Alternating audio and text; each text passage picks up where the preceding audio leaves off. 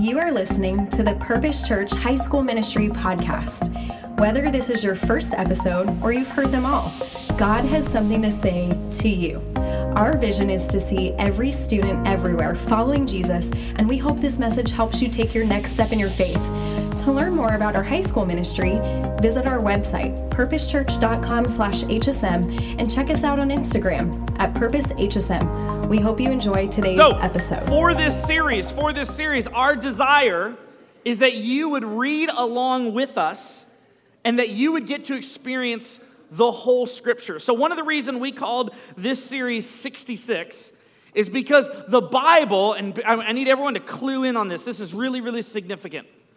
The Bible is not one book. The Bible is not one book, but the Bible is one story. And God chose, through 66 different books, through multiple different authors, through an Old Testament and a New Testament, He chose to tell His story. The Old Testament and the New Testament are one unified story, ultimately culminating in Jesus Christ and His death and in His resurrection. I want to show you a graphic. Some of you guys got this on your seats last week. Can we go ahead and pop up that first graphic, the Bible stats real quick, guys? Okay, we'll start here. So the Old Testament and the New Testament are actually broken up into these interesting different categories. Can we go to the other one first, actually, the one with all the numbers? There we go. So the Bible is 66 different books. And this is incredible. Through 66 different books in 3 different languages, in Hebrew, Greek, and Aramaic, over a 1,500-year time period, through 40 authors, an Old Testament and a New Testament, God tells His story. His story of creating us, of loving us, of dying for us, and calling us to spend our entire lives here on planet Earth and all of eternity with Him. Let's go to the next slide real quick. Where do we find ourselves on the timeline? So God creates. Last week in your life groups, you guys talked about Abraham. The year that we were talking about was about 2000 BC. We're talking today about the time known as the Exodus, the year 1446 BC. But I want you to see how all of Scripture is describing this time period. And this is absolutely incredible, you guys. In fact, we have more ancient documents and copies of these documents than we do of any other ancient literature. That we have more copies of the Old and the New Testament than we have of any other ancient literature. And it matches up with the stories and with the details and with the words that are in your English Bibles. But it began being written in Hebrew and Greek and Aramaic, and then was translated into multiple different languages and ultimately translated into English. What we're going to do for this entire series is we're going to work our way from creation all the way through time, leading up to the New Testament, leading up to the first century, when the Jews were waiting for God. They were waiting for their Messiah. And we're going to see how Jesus showed up, how He launched this new thing called the church, and how we find ourselves in that season right after Jesus showed up, 2,000 years later. And so I am so excited for this series. I'm so excited for what God is doing. It was the year 100 AD when the Old Testament was canonized, meaning the Old Testament was brought together into one unified book, though 39 different books within that.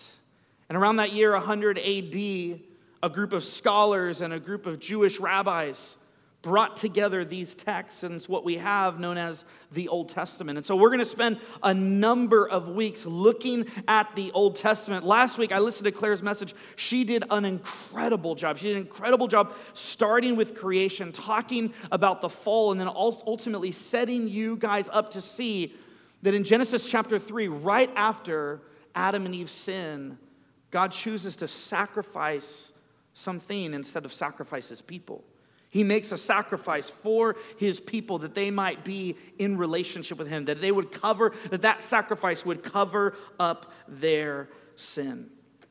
What's been going on up to this point as we find ourselves in the book of Exodus is God made a promise to a group of people, to Abraham and his family, made a promise. He said, through you, I'm going to bless the world. That your descendants are going to be as numerous as the stars in the sky, as the sand on the seashore. And Abraham and his wife Sarai at that time are going, how in the world is that going to be possible?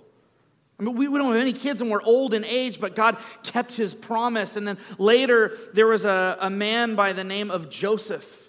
Joseph was betrayed by his brothers. He was sold into slavery and ultimately becomes second in command of Egypt. And it's this incredible story. But then, Joseph ended up dying. Joseph died, and all of a sudden, a new king rose to power. And that's where we are picking up our story today. You know what's interesting to me is when you watch people under pressure. Have you ever seen somebody, whether they're about to take a test, and all of a sudden, like, they start sweating? I remember when I was taking my driver's test. Anybody ever taken their driver's test? Let me see. You've ever taken? Okay. So when I was taking my driver's test, I remember I got in the car, and it was as if, like, the floodgates of heaven were coming through my hands. You know what I mean? Like, I was just sweating, and I was so nervous, and, like, my face was sweating, and I was so terrified I was going to, like, kill somebody because that would, like, you know, you'd fail the test and also go to prison. And so I was nervous about that. And I just remember when I'm under pressure, and when you're under pressure, we do really, really weird things. What we're going to see in a minute is the Israelites will find themselves under pressure. And what we're going to discover together is that God was with them, and God desired that they would trust him even in the midst of the pressure that they were going through. But before we do that, I saw this video recently. Where's Solomon? Where's Solomon? Where's he at? Where's Solomon? Hi, Solomon. There he is. So Solomon recently got his wisdom teeth pulled out. And you guys, here's the thing. You know, because I've shown Luke's video. Whenever you get your teeth pulled out, send me that footage. Like, I love that stuff. You guys, I love that stuff. But here's what I want you to see. Here's what I want you to see. Solomon, like, under crazy drugs, I don't even know what he was on, makes this amazing profession of faith and also says some pretty ridiculous stuff. So let's watch this video together just because it's amazing. Let's watch it. And can we turn up the volume on it? But it's cool though. Like, I'm chilling. All right. Big flag, but Solomon, you put that glass back in your I mouth. want to apologize to Toffee and Charlie because I can't make it for you guys on Sunday. But I love you guys. We probably have a good replacement, but that's not me. It's not me. I just want to say thank you to God upstairs and Jesus Christ because he's super chill too. He's always a big man. He said, "Hey, you need a vibe." I said, "I'll got your vibe." Shout out to whoever taught Erica the whoa. You guys see that? So here's what's so cool. He's under crazy anesthesia, and this is what he does. Number one, he apologizes to my son Charlie because he is a Sunday morning life group leader for Purpose Kids. So he apologizes to my son because he can't come because he's crazy drugged up at that point. Then he talks about Jesus, and I want, like, you need to translate some of the language, but basically he says, like, Jesus, like, you're vibing, like, I catch your vibe, and it was just awesome. Like, I don't even know what that means, but that's like profession of faith right there. He's catching Jesus' vibe. That's cool. And then he gives a shout out to whoever taught me how to whoa, which I really appreciate that. More self-taught than anything, but just say it. More self-taught than anything. But I love that because that's Solomon in kind of a crazy state. And yet he uses this moment because it's so core to him to share something really beautiful. And I want to talk to us for a few minutes about how do we handle ourselves under pressure. We're going to see the Israelites under an incredible amount of pressure. We're going to watch how they handle themselves and then maybe reflect and say, God, how do you want us to handle ourselves? In Exodus chapter 1, verse 8 to 11, Exodus chapter 1, verse 8 to 11, it says... There. Exodus 1, 8 to 11 says this, Then a new king to whom Joseph meant nothing came to power in Egypt. Verse 9. Look, he said to the people, the Israelites have become far too numerous for us. Come, we must deal shrewdly with them, or they will become even more numerous. And if war breaks out, we'll join our enemies, fight against us, and leave the country. Verse 11. So they put slave masters over them to oppress them with forced labor, and they built Pithom and Ramses and store cities for Pharaoh. So a new king arises in Egypt and recognizes that the Israelites are growing and says, this group is now threatening to us. We must put them into a form of slavery. And they begin to oppress the Israelites. And for 400 years, the Israelites, they suffer under immense pressure, under oppression, under slavery. God is against slavery in all forms and all shapes. And here the Israelites, they're experiencing the devastation that comes with someone else owning you and someone else controlling you. But the word Exodus, it literally means departure.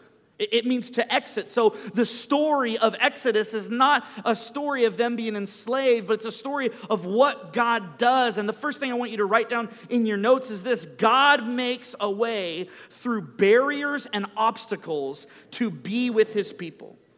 God makes a way through barriers and obstacles to be with his people. And so God raises up Moses. And Moses is a really interesting guy because Moses is part Hebrew, part Egyptian. He was born a Hebrew, but he was raised an Egyptian.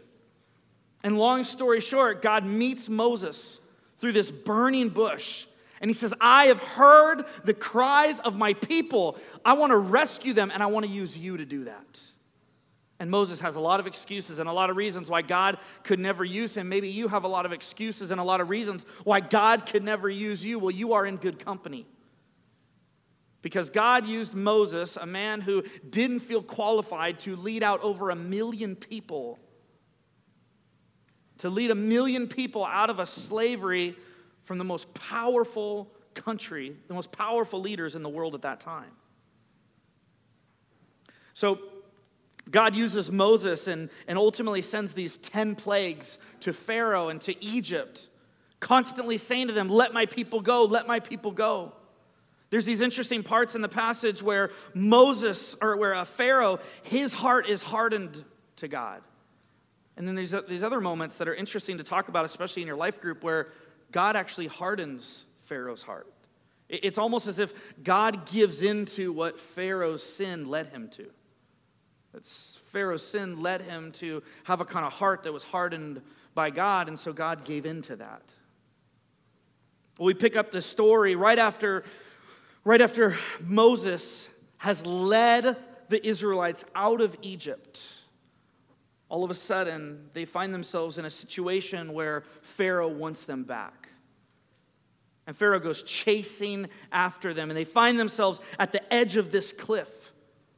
The only thing before them is the Red Sea. And behind them is Pharaoh and his chariots and his horsemen racing full speed ahead. And we see the Israelites in a place where they're afraid, where they're anxious, where they don't see how all of this is going to pan out. In Exodus chapter 14, verse 10, it begins like this.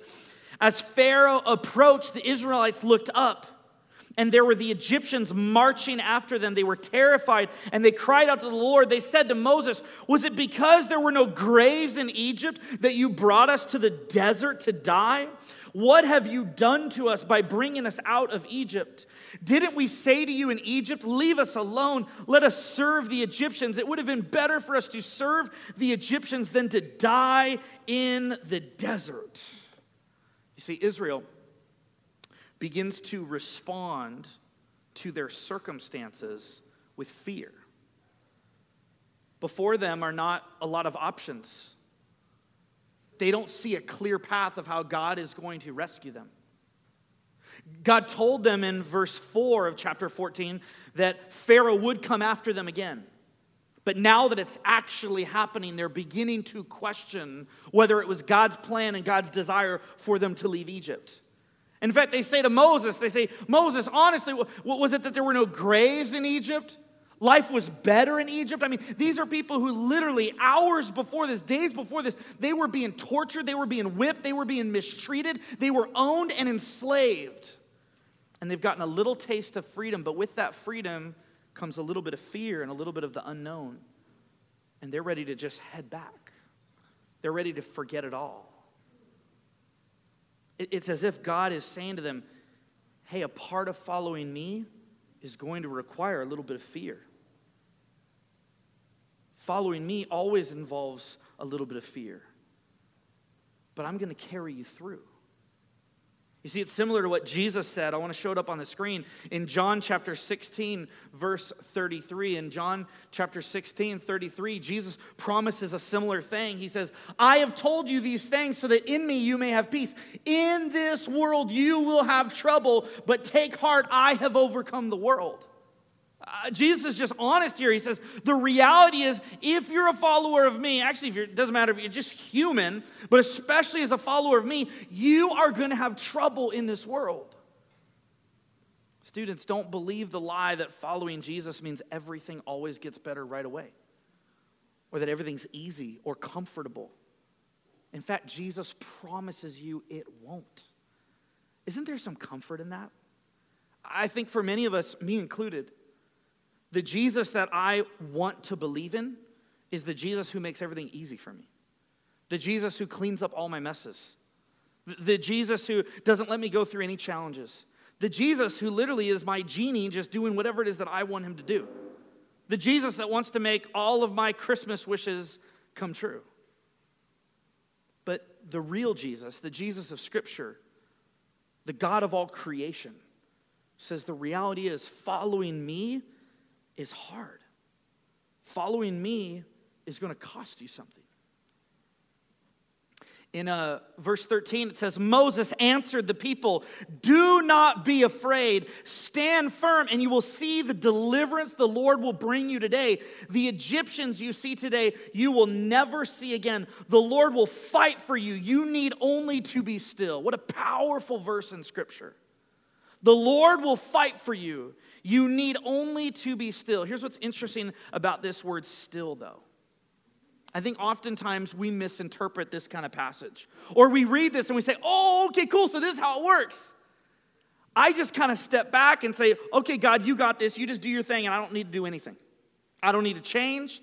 I don't need to step out in faith. There needs to be no difference in my life. I'm just going to step back and say, okay, God, you got this. Cool. I get to keep doing me. I get to keep living my life. Nothing different is going on here. There's no change within me. As long as I pray, God, you'll fight that battle. You'll fix that relationship. You'll restore those bad grades. You'll deal with the drama I have with my family. Blah, blah. I just get to step back and do whatever I want to do. You see, this word still here is the Hebrew word kasha. And the word kasha in Hebrew literally means to be silent. So you see, God's not saying to his people, hey, you just take a back seat, do whatever it is that you want to do, and I'll just kind of take care of it. I'll make all your dreams come true. I'll fix it for you. No, what he's saying to his people is he says, I want you to stop complaining, and I want you to trust me. That for too long now you have been complaining, and your complaining and your fear has paralyzed you. And instead, I want you to keep moving. It's the second notes in your sheet. Stop complaining and keep moving. This is what he says in verse 15. Then the Lord said to Moses, why are you crying out to me? Tell the Israelites to move on. Another translation says, tell the Israelites, keep moving, keep going. God said, I have called you out of Egypt. Instead of complaining and wanting to run back, I want you to be silent and I want you to trust me. I want you to step into a kind of obedience where when my word says something that you have tension with, that you're frustrated about, discuss it, but make a choice. Make a choice to obey. Make a choice to follow God. Make a choice to say, I am not going to be marked as someone who complains, but instead, I'm going to be someone who faithfully moves, who faithfully walks forward where God is calling me. You guys, following Jesus is hard. Following Jesus is challenging. Following Jesus requires you to step into things that are fearful. It's why all over the place Jesus tells his people, don't be afraid, and then tells them what he wants them to do. It's as if Jesus is saying, don't let fear stop you from moving forward where I'm calling you. Don't let fear stop you from moving forward where I am calling you. Friends, fear is normal. When you think about your life and you think about following Jesus and you think about sharing your faith with your friends, you think about Jesus wanting to change an addiction that you have, a habit that you have, a struggle that you're carrying. It's normal to be afraid of that and to say, I don't know what it would look like to not have this. I don't know what it would look like to not talk that way. I don't know what it would look like to not have sex with my boyfriend or girlfriend. I don't know what it would look like to really trust him with a relationship with my parents, to give up an addiction I have. Fear is normal. It's what you do with that fear that makes all the difference. Do you allow it to be the thing that paralyzes you? Is it the thing that invites you to run back, not to where God is calling you, but from where he's calling you from? Or what would it look like to stop complaining and instead to keep on moving? You see, friends, being a follower of God, being a follower of Jesus, should have a noticeable effect on your life. There should be something different. And I love this passage because the Israelites are wrestling. They're wrestling with this. They're going, God, we don't fully understand. So he's going, I understand. I'm just asking you to keep on moving. I haven't, and up to this point, he hasn't delivered them yet. They're uncertain. He's just saying, keep on moving. Keep on trusting me. Friends, following Jesus should make a noticeable difference, should have a noticeable effect on your life. I need 2 guys up here real quick. I need these 2 guys. Come on up here real quick. Guys, give it up for Parker and Luke. All right, so here's what I need you to do. So I have unsalted saltines, okay?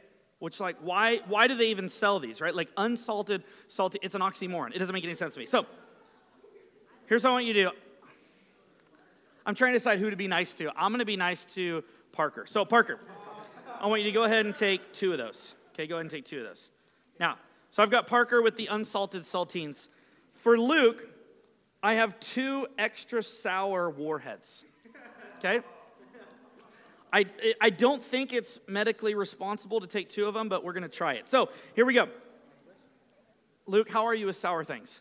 All right. Are you okay? I'll be all right. All right, so here's what I want you to do. I want you to open those. I want you to open both of those. And on the count of 3, I want you to pop both of them in your mouth. And on the count of 3, I want you to start eating those, okay? And can you guys step up here to the front with me? Step up here. Okay. Here, I'll do this one. Oh, you got it. Yeah, there we go. Okay, you ready? Okay, you got this. Okay. All right, here we go. On the count of 3, here we go. 1, 2, 3.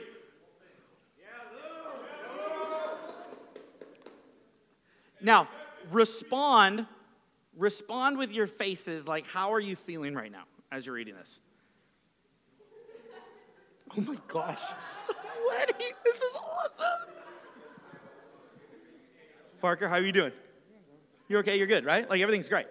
You having a good time over here? Look, how are we doing?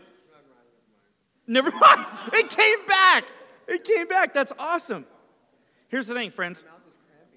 Whose mouth is cramping. That is not possible, but great. Okay. Friends, let me make this analogy for you. For so many of us, for me included at times, following Jesus has no noticeable effect in my life. I mean, he's literally eating unsalted saltines that are absolutely flavorless, right? Like, I mean, you just can't really taste, like, it's just no impact. For many of us, the way we follow Christ looks like this. We have no impact. I believe that Jesus desires that the gospel, that following him, that knowing his word would literally impact us so much. Like, he's beginning to sweat. You know what I mean? Like, this is serious. Like, do you remember that faith? You remember at one point when he, like, lifts his head up and he's like, come, Lord Jesus. You know what I mean? Like, eating the warhead as literally, like, if you can picture, maybe you've had a warhead recently, if you can picture it, like, it's all you can think about. It literally consumes every part of you. It's all you're thinking about. And it can't help but, like, work its way out through the expressions in your face and through your body. I want you to take a little inventory here for a second. I want you to ask yourself a question. Is the way you're following Jesus having no noticeable effect on your life? Or is the way you're following Jesus affecting everything? I want you to think. You guys can have a seat. Give them a round of applause. Yeah, you can have one. You can have one. I was trying to think about areas of your lives, areas of our lives where this gets played out. Let me share this with you, students. Following Jesus should dramatically affect, don't miss this, following Jesus should dramatically affect your romantic relationships. See, if the way you're following Jesus is like eating an unsalted saltine cracker and has no noticeable effect, no dramatic effect on your romantic relationships, then you're not following Jesus. This means, very practically, the boundaries you and your boyfriend and girlfriend share and you decide on should be absolutely dictated by the fact that Jesus is consuming your whole life. I want you to think about this area, that following Jesus should dramatically affect the way you treat your family. If here you're the most loving, kind, awesome person, and you get home and you don't talk to your parents and you're rude, then the way in which you're following Jesus is like eating an unsalted saltine cracker. It is having no effect on your family life. It should be dramatically affecting your family. Following Jesus should dramatically affect how you interact online. People who say they follow Jesus, they ask for nude pics. People who say they follow Jesus, they post anything and everything they want to. People who say they follow in Jesus, they look around, click around, do whatever, because they're following Jesus is like eating an unsalted saltine. It has no effect on them. But people who really follow Jesus, the way in which they engage online, the things they do, the things they don't do, it's dramatically impacted by their relationship with Christ. I was thinking this week, we're beginning to think, and this is a whole other sermon for later, but we're beginning to think as a family, how do we begin to talk with our kids about pornography? How do we begin? Sarah and I want to be ahead of that and having conversations about how do we talk with our kids as our kids are growing up in a culture where it is going to be so easy and so quick for them to get access to pornography. How do we start to talk with them? I was reading this book and these articles that were talking about how our brains could be divided very simply into two different sections. We have a thinking brain and we have a feeling brain. And the feeling part of your brain acts immediately and says, give me, give me, give me, give me. And sometimes it's good for you. If you're cold outside and your feeling brain tells you need to put a jacket on, you're not thinking through like, what is the philosophical ramifications of putting on a jacket? No, you're just like, you just put on a jacket. But that same feeling brain can get you in trouble. That same feeling brain when a friend shows you a pornographic image, or you think about going online and clicking around, that feeling brain says, this is going to feel good, I want this is good for me. And your thinking brain actually works a little slower and takes a little bit more time.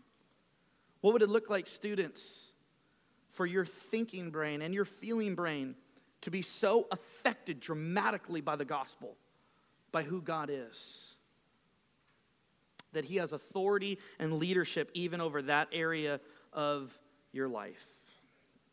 I want to fast forward real quick, and then we're going to break into groups to verse 21. Then Moses stretched his hands over the sea, and all that night the Lord drove the sea back with a strong east wind and turned it into dry land. The waters were divided, and the Israelites went through the sea on dry ground with a wall of water on their right and on their left. They're at the Red Sea. Pharaoh and the Egyptians are behind them. And God performs this incredible miracle, divides the Red Sea, and the Israelites literally walk through it. As I was preparing for this idea came to my mind. If you want to see the Red Sea in your life divided, you've got to leave Egypt. If you want to see God do miracles in your life, you have to trust him. You have to step into those unknowns. You have to allow him to be the Lord of your life. And so they step into it. God performs this incredible experience, this incredible miracle. And what they learn is what God wants to teach us. And it's the final fill in the blank in your notes, that leaving Egypt means trusting God's word and ways are worth it. They learn this valuable lesson as they're walking through the Red Sea, that trusting God's word, that trusting God's ways are always worth it. In a minute, I want you to break into your life groups, and together you guys are going to read a little bit about Moses. You're going to read a little bit more about God's desire to not only free his people, but teach his people what true freedom looks like. Let's pray. Heavenly Father.